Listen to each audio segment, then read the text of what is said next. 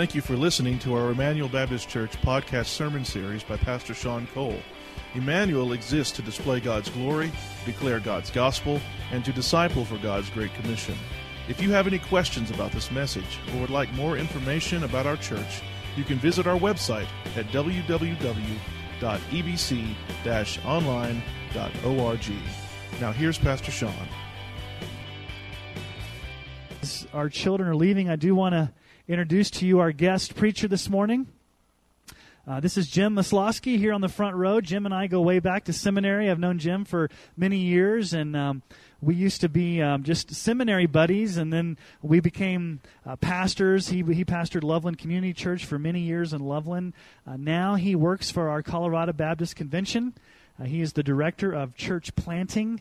He oversees all of the church planting basically on the eastern side of our state. And so Jim is a missional guy. We've been talking about living a missional lifestyle. And so I just thought it would be very appropriate for us to invite Jim to come and just share with us from his heart what the Word says and just to encourage us and challenge us to be a missional church. So Jim, I thank you for coming. And would you just come and share with us from the Word this morning? Thank you. Let's give him a welcome this morning. Thank you, Sean. Thank you so much. It's good to be here. It's a pleasure for me to be here and a joy to be with Sean, just to be friends and be here with Kent and his family. Kent took me on a tour, whirlwind tour up here just a couple months ago, and I had a wonderful time just driving around, seeing what God's doing among you. I've been sent here by your fellow sister churches to be an encouragement to you. And to be encouraged by you. And you've already encouraged me.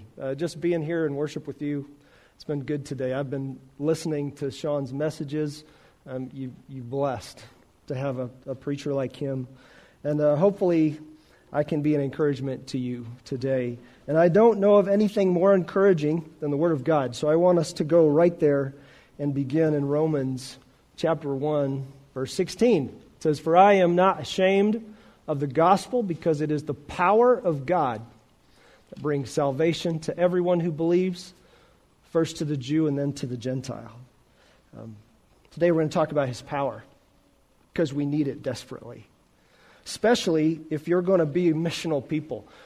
Sean's been talking to you out of the Word about being missional because a proper understanding of the gospel requires that we be missional people in missional churches. This isn't an optional thing. It's really critical. And being missional requires us to acknowledge this simple truth, okay? I'm going to go through this with you. People who are dead to God and alive to human desire can't become alive to God and dead to human desire unless somebody already alive to God and dead to human desire loves them enough to go after them, find them where they are, tell them the gospel, which literally is the power to save them from their dead to God, alive to human desire condition. That's simple enough, right? It's really simple. Let me be a little bit more simple. If there's a person that's alive and there's a person that's dead, and there's the potential of the dead person to be resurrected, the alive person has to go get the body for that thing to happen. That's what we're talking about. You understand, don't you, today, why most of the people in Sterling, Colorado, and Logan County aren't worshiping with you here today, or any other church here worshiping the Most High God? It's not because your music isn't fantastic enough. It's not because your children's program isn't really good. It's not because your growth groups aren't good. It's not because you don't have enough parking spaces or enough seats. It's because they can't. It's because they're dead to God. And they are completely unable to understand that there's something that's happening here that has anything to do with the life that they're living. The truth of the gospel demands that somebody goes out there after those people. When I was 5 years old, living in Chicago, Illinois, my parents divorced. I was living with my dad and my mom and my 3 older sisters, and it broke my heart. Just killed me. When they divorced, me and my 3 older sisters and my mom moved to Southwest Missouri to be close to her parents. And my dad stayed in Chicago, got married shortly after that, had other kids. But I really struggled growing up without a dad. I was in a family with my mom and my 3 older sisters. I was worried I was going to grow up to be a girl. I mean, I just needed a man. It was tough, and my mom could tell I was really struggling. And so she tried to encourage me by telling me this story. She said, Jimmy, do you know why you have 3 older sisters? I said, no, Mom, why? Well, your dad wanted a boy, and he wasn't going to stop until he got one. That was supposed to make me feel like I was wanted by my dad, because the problem was, if I wanted to see my dad, I had to go see him. He wasn't coming to see me. If I wanted to talk to my dad, I needed to pick up the phone and call him, because he wasn't picking up the phone and calling me. And so even though my mom was trying to encourage me with this story, it didn't work. Because what my young brain decided was, if my dad wanted a boy and wasn't going to stop until he got one, and he finally got one, but he's not coming after him, and he's not calling him, I must not be the boy he was looking for. And so I developed a belief that I was the boy that was not worth coming after. That's how I grew up. And I coped with it, just like every kid does. When I was 14, I was working in a stock boy in a gift shop. And I met a young couple, Dennis and Karen Jones, and they just kind of came after me. They started inviting me to everything that they did. We were living down in Kimberling City, Missouri, and we worked at Silver Dollar City, so we got to go to these country music shows for free, which were terrible, but they were fun. And so they would take me to those, and they would take me skiing with them, and they would take me when they went on trips, and they just kind of invited me into their lives, and I couldn't figure out why. And I really loved them because they were great people. I didn't know what was different about them, but they just invited me to everything they did. And one day, they invited me to their church, Kimberling City First Baptist Church. And Wayne Taylor was speaking out of Psalms 139, and he read the passage that said, while you were in your mother's womb, I formed you. I knit your bones together. When nobody else could see you, I could see you, and I had every day of your life numbered before they even there. It's the first time in my life that I heard that there was a Father that knew me, that made me. And Wayne Taylor, the pastor, said, Jesus Christ was that Father coming after you.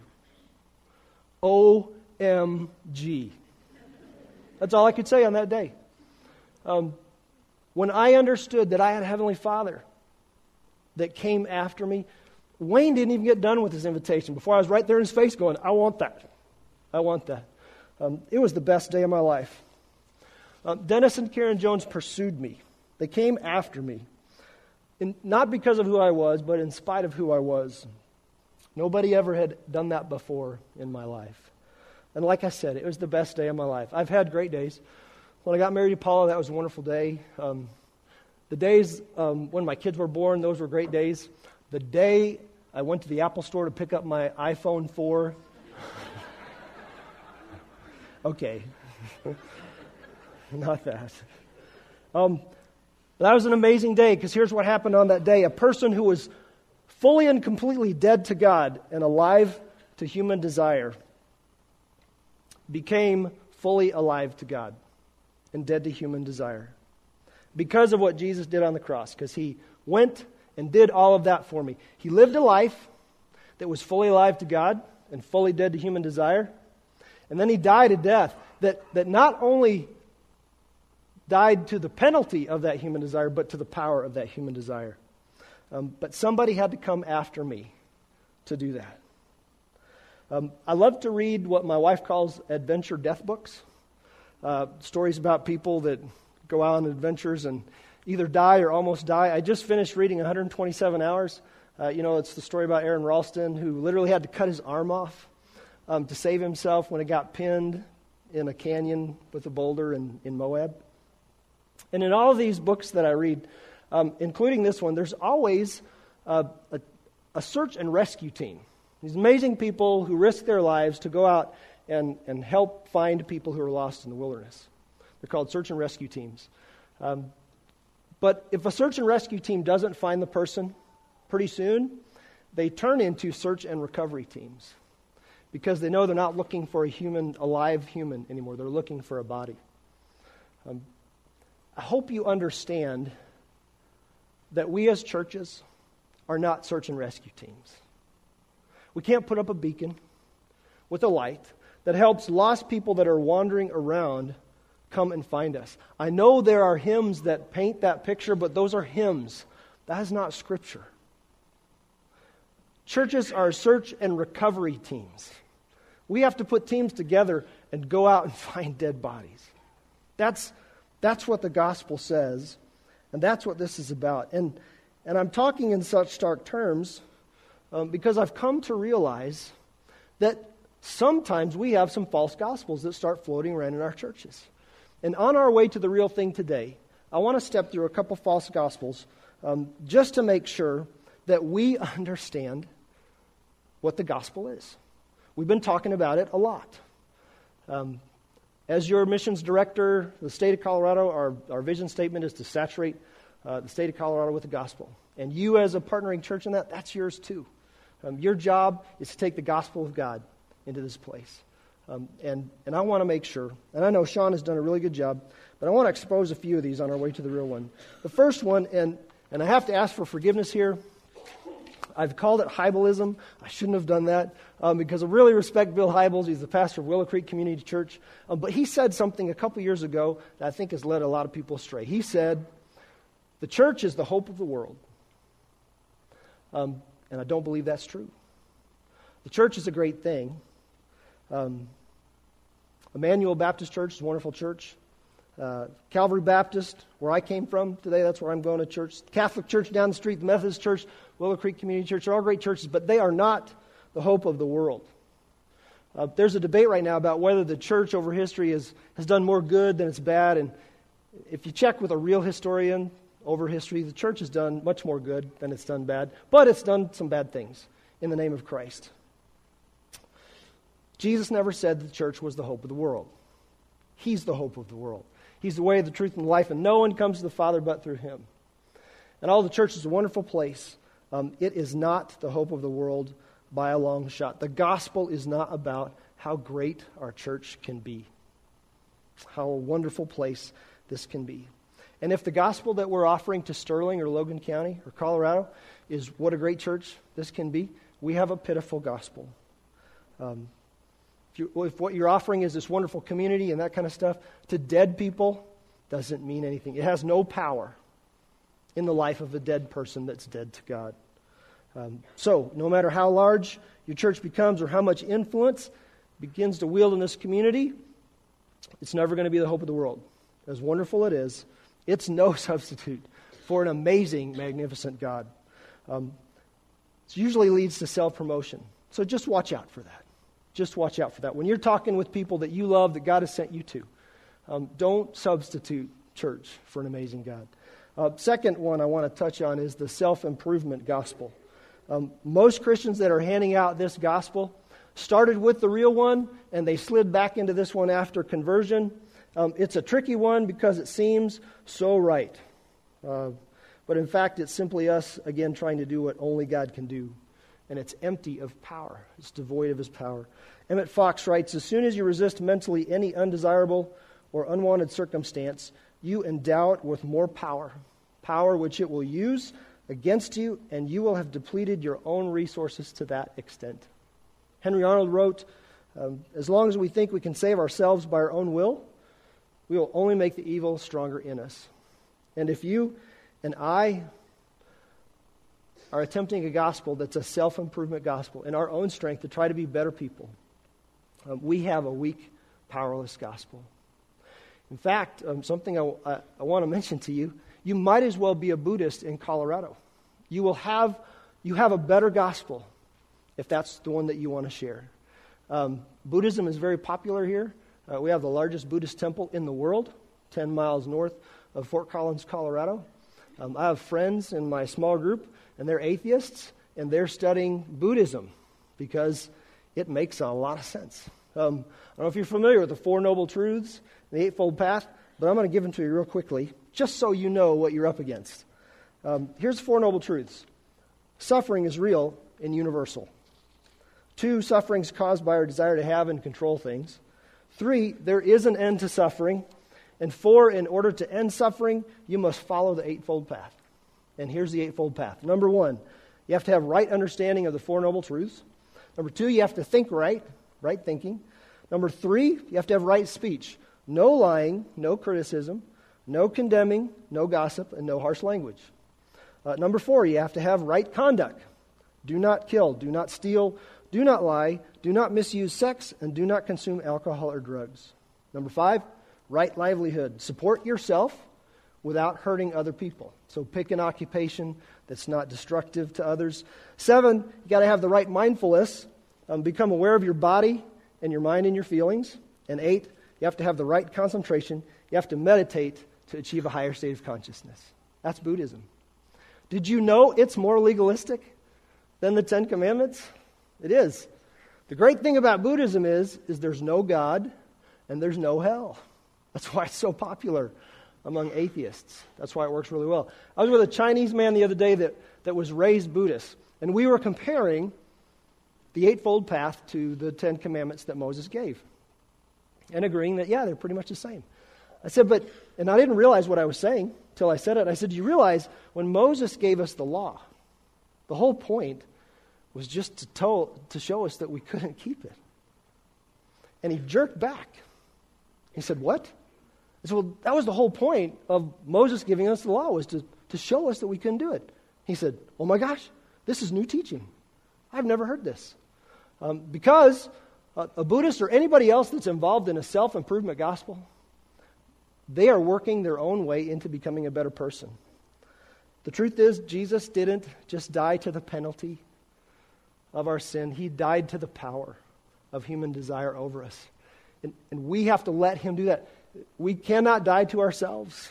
Jesus did it for us, and we just have to remember that we are alive to God and dead to the power of human desire.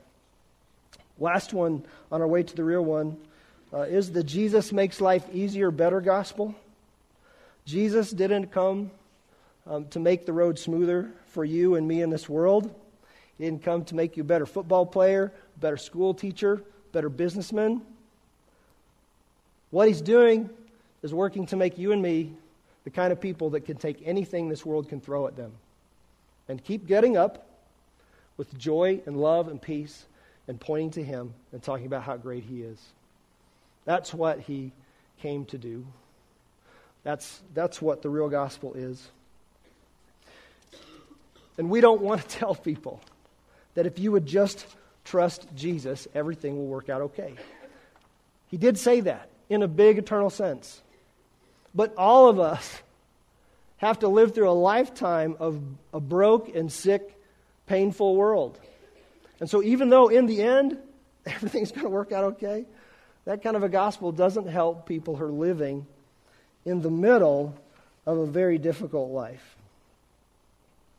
Very difficult life. In this standpoint, Buddhism's a better option because it says it recognizes the suffering. It recognizes the suffering. Please don't insult people with another gospel that promises that everything will be okay. Trouble, difficulty, and discomfort are the very things that God is using to shape you and me into simply becoming better reflectors of his glory. It's part of our walk. And Jesus didn't come to take it away from you. He said, in this world, you will have trouble. Not maybe. He said, you will have trouble. Maybe not today, maybe not Monday, but Tuesday or Wednesday or Thursday, trouble is coming your way. It's got your name on it. It's going to land here whether you know Jesus or not. And how you respond to that trouble is what it's all about. So those things are there to make us better. And the real gospel is that Jesus came to make us the kind of people that can take anything this world can throw at us. Because he lives in us and he's overcome everything. And we can overcome him with his power when he lives in us. So those are three falsehoods I kind of wanted to cruise through on the way to the real thing. I want to talk about the real thing. I've already stated it, but let's state it in a way that maybe is helpful. Okay? In our world, everybody is wanting to do good and wants to be good. That's just the reality of what I see. I don't usually argue with that with people because it doesn't usually go anywhere. But all of us, believe it or not, whether you're a Christian or not a Christian, wants to be good and do good. I don't know if you're aware of this, but by December 9th of last year, 57 billionaires had signed the Giving Pledge. Are you all familiar with that? Billionaires that signed a pledge that said, by the time I die, during my life, I will give away half of my fortune to philanthropic causes. And they write a letter explaining how they're going to do that. These aren't Christians. This isn't a spiritual movement. These are billionaires in America that have said that. All of us have a sense in us that we want to do something good. You know Ephesians 2, 8, and 9. For by grace you've been saved through faith. It's not of yourselves. That passage tells us how we get saved. We're saved by grace. Ephesians 2:10 talks about why we got saved. And it says, for we are God's workmanship created in Christ Jesus to do good works which God prepared in advance for us to do. You and I were designed to do good. We're hardwired to do good. We don't do it because we get anything out of it. God made us to be instruments of goodness, to reflect His glory. That's all there is. Do you know, even people who are dead to God and alive to human desire have this in them. They have a sense that they know they're supposed to be doing good things. Now, when they do it, it's for self-promotion. But it looks the same. So here's the place where all of us are. We're living in a world where everybody wants to do and be good. There's two ways you can go about doing that. You do it one way, being dead to God and alive to your human desires. That's one way to be a part of that. The second way to do that is to be alive to God and dead to human desires.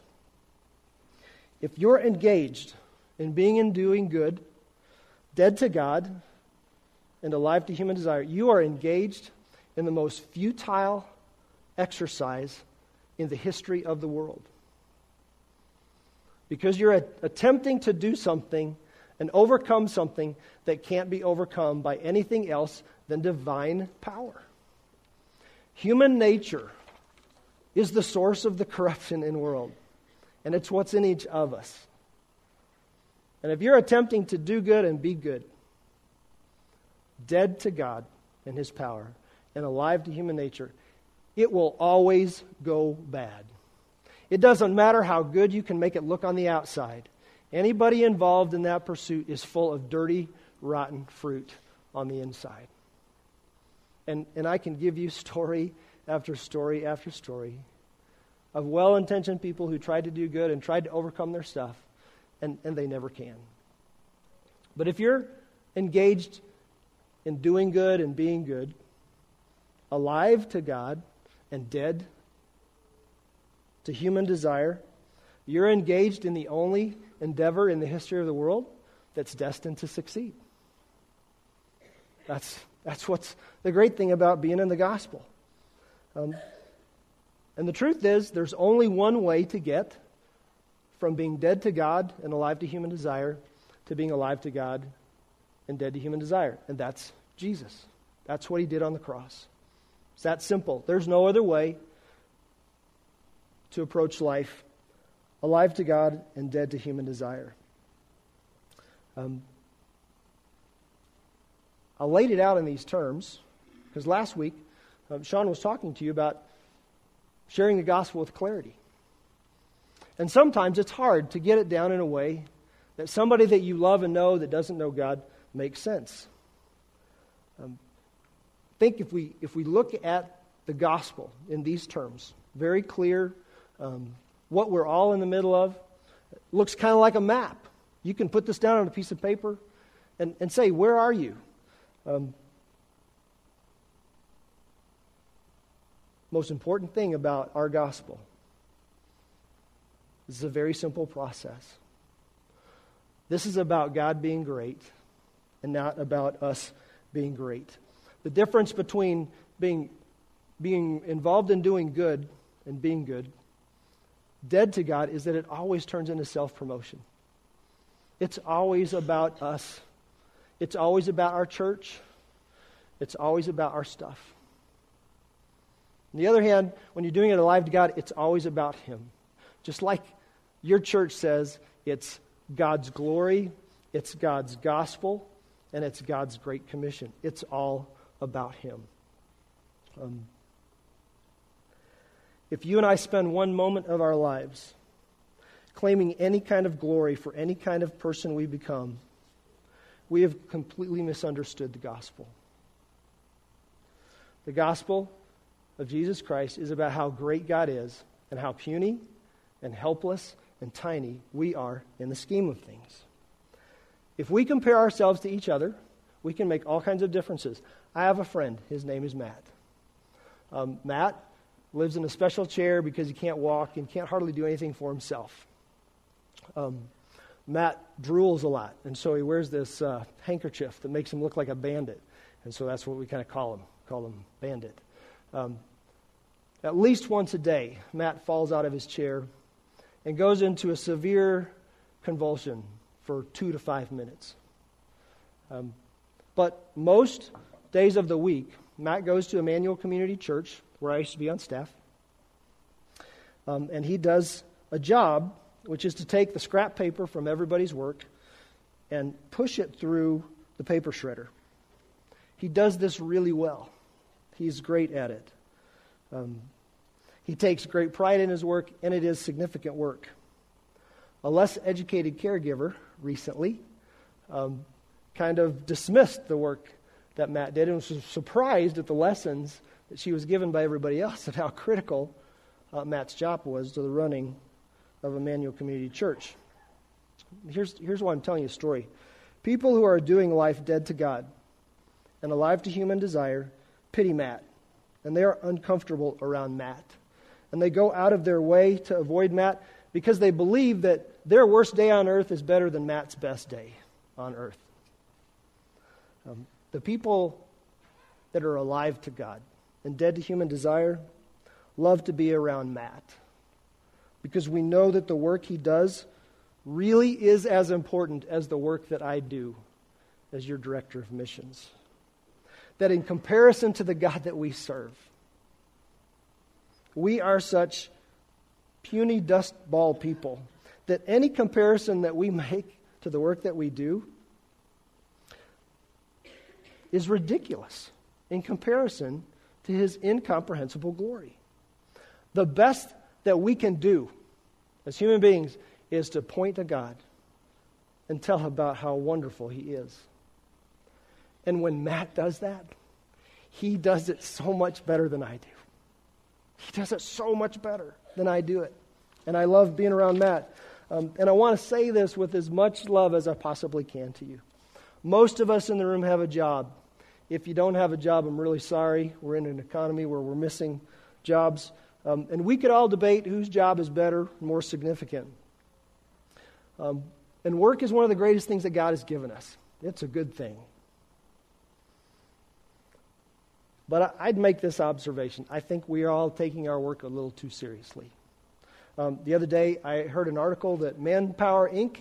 is having its best year ever. You know, that's the agency that hires temporary workers, do all kinds of odd jobs, because a lot of people are out of work and they're doing that. And I kind of had to laugh at the report, because, you know, in reality, we're all temp workers. We are all temporary workers in temporary jobs. We don't see it that way, do we? We look at our careers as something really significant. And honestly, we need to stop making such silly, minor comparisons about what we're doing and about what this is about. That's what the gospel of Jesus Christ implies, what I'm telling you about the work that we do. I'm not using hyperbole when I talk about Matt's work being significant work. I'm being serious. Because when we compare what we do in the big picture of who God is and what he does, it's a pitiful comparison. That is the gospel of Jesus Christ. And it's why the Apostle Paul says, I consider all that my life is as dung compared to knowing Jesus Christ and him crucified. We have to embrace this gospel and reject everything else. So look at 2 Peter chapter 1, 3 through 4. By his divine power, God has given us everything we need for living a godly life. We have received all of this by coming to know him, the one who called us to himself by means of his marvelous glory and excellence. And because of his glory and excellence, he has given us great and precious promises. These are the promises that enable you to share his divine nature and escape the world's corruption caused by human desires. This is the gospel that we have to get. We have to get it really clear. And this is the gospel that we have to walk in. Colossians chapter 2, 6 and 7 says, "So then, just as you received Christ Jesus as Lord, continue to live your lives in Him, rooted and built up in Him, strengthened in the faith as you were taught, and overflowing with thankfulness." Ecclesiastes 7:29 says, "God made man simple, and man's complex problems are of his own devising."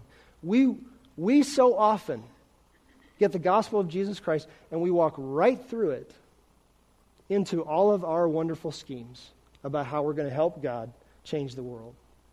And what Paul says is, when you walk into that gospel, you stay in that gospel. You don't walk through it. There isn't anything else.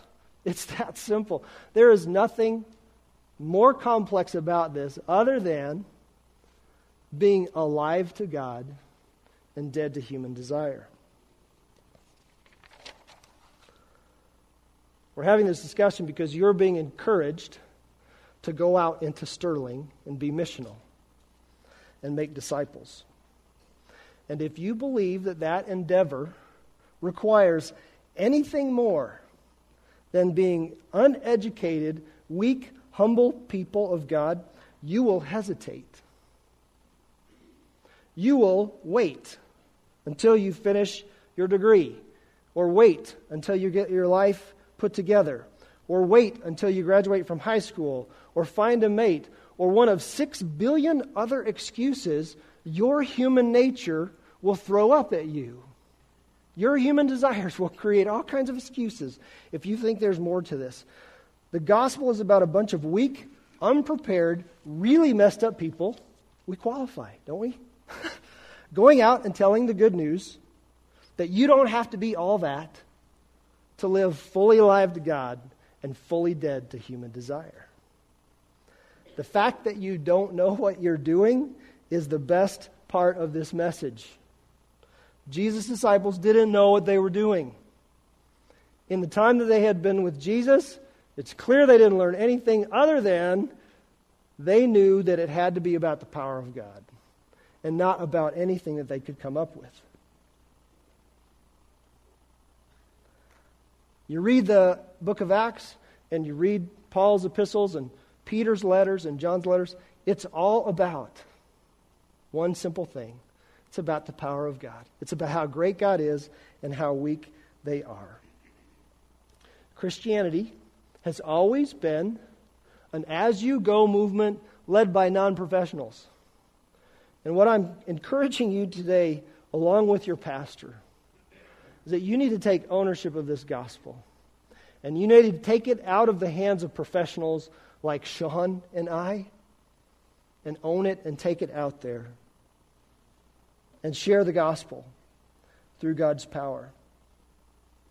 Becoming missional only requires that you become so familiar with this powerful gospel that you understand that the less capable you are of handling it, the more capable you are of spreading it. Because again, your weakness and my weakness literally increases the power of the gospel to the people we take it to. Because all we're doing is walking into town and telling people how great He is and how not great I am. That's what the gospel is all about. And if you get this gospel right today, if you get this, it will change the kind of people you are when you walk out these doors. And let me give you an example, okay? Last week, Sean talked to you about praying for opportunities. Those moments, those Kairos moments that God's going to put in your life. And you should be praying. You should have cards with people's names on it that you're praying about. It's possible that prayer is actually the opportunity that God's going to open for you to do that. Let me talk to you about what I mean. I've been observing something, okay? People that are dead to God, that know somebody who seems to know God, always believe that we have some connection to God that's special. Like we carry around this red phone. We can pick it up and say, "Hey God, I need a special favor. Can you help me out?" They believe that about this. But I've also noticed that what we do as Christians when somebody says that is we go, "Oh, no, I don't have anything with God that you can't have." We kind of play that down. And we give away one of the most powerful things that we have. Because the truth is, I do have a red phone to God. I am walking around in town with a direct line to my Heavenly Father, who loves me and cares for me and loves every single person that's out there. I'm alive to God. I'm fully alive to God and to His power and what He's doing in this world. And I can pick up that phone anytime I want to and ask Him for what I want. And when I'm standing there with a person who's dead to God and they're talking about their lives and the brokenness there is there, or the pain or the problems that are there, the door's wide open for me to invite God into there. You know what I'm saying? Here's what it would sound like.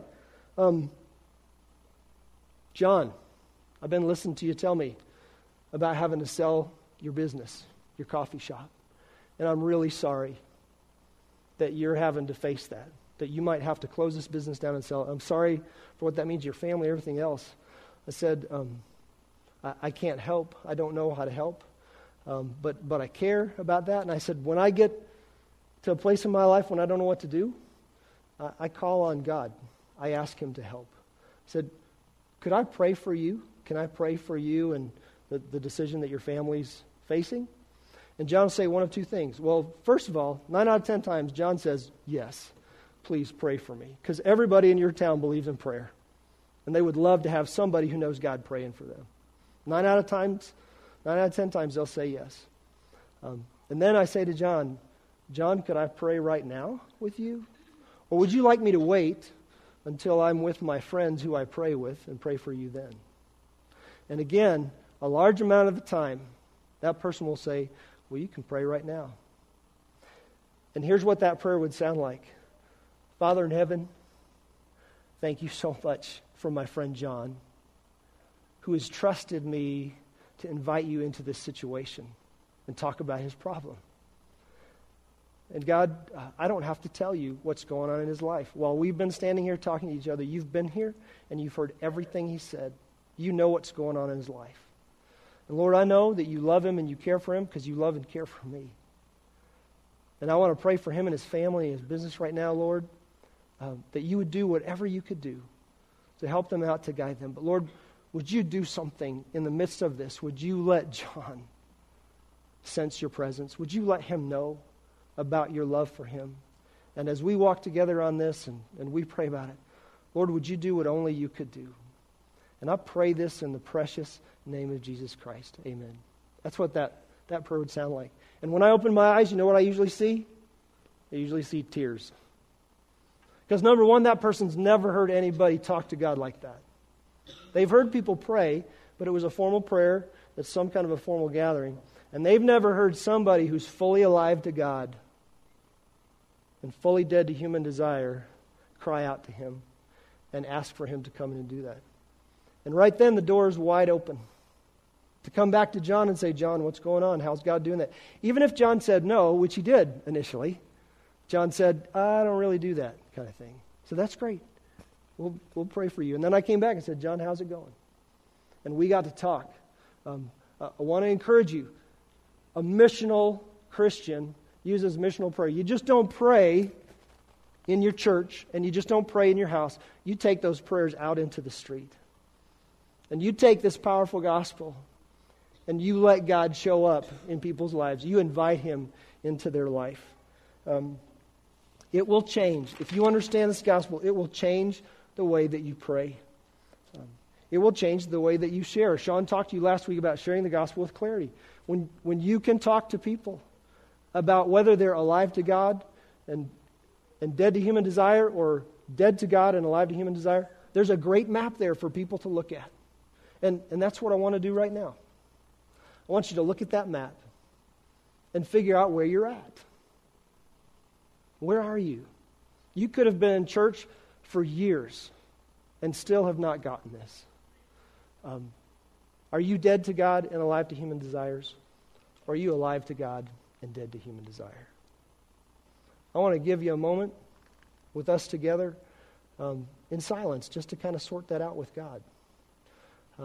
I don't know how you guys do things, Sean, but I want to invite you to come up and do that. And I want to encourage you. This gospel is a powerful thing. It is the power of God for salvation. And it's a very simple thing. Don't make it more complex than it is. Close your eyes with me, if you would.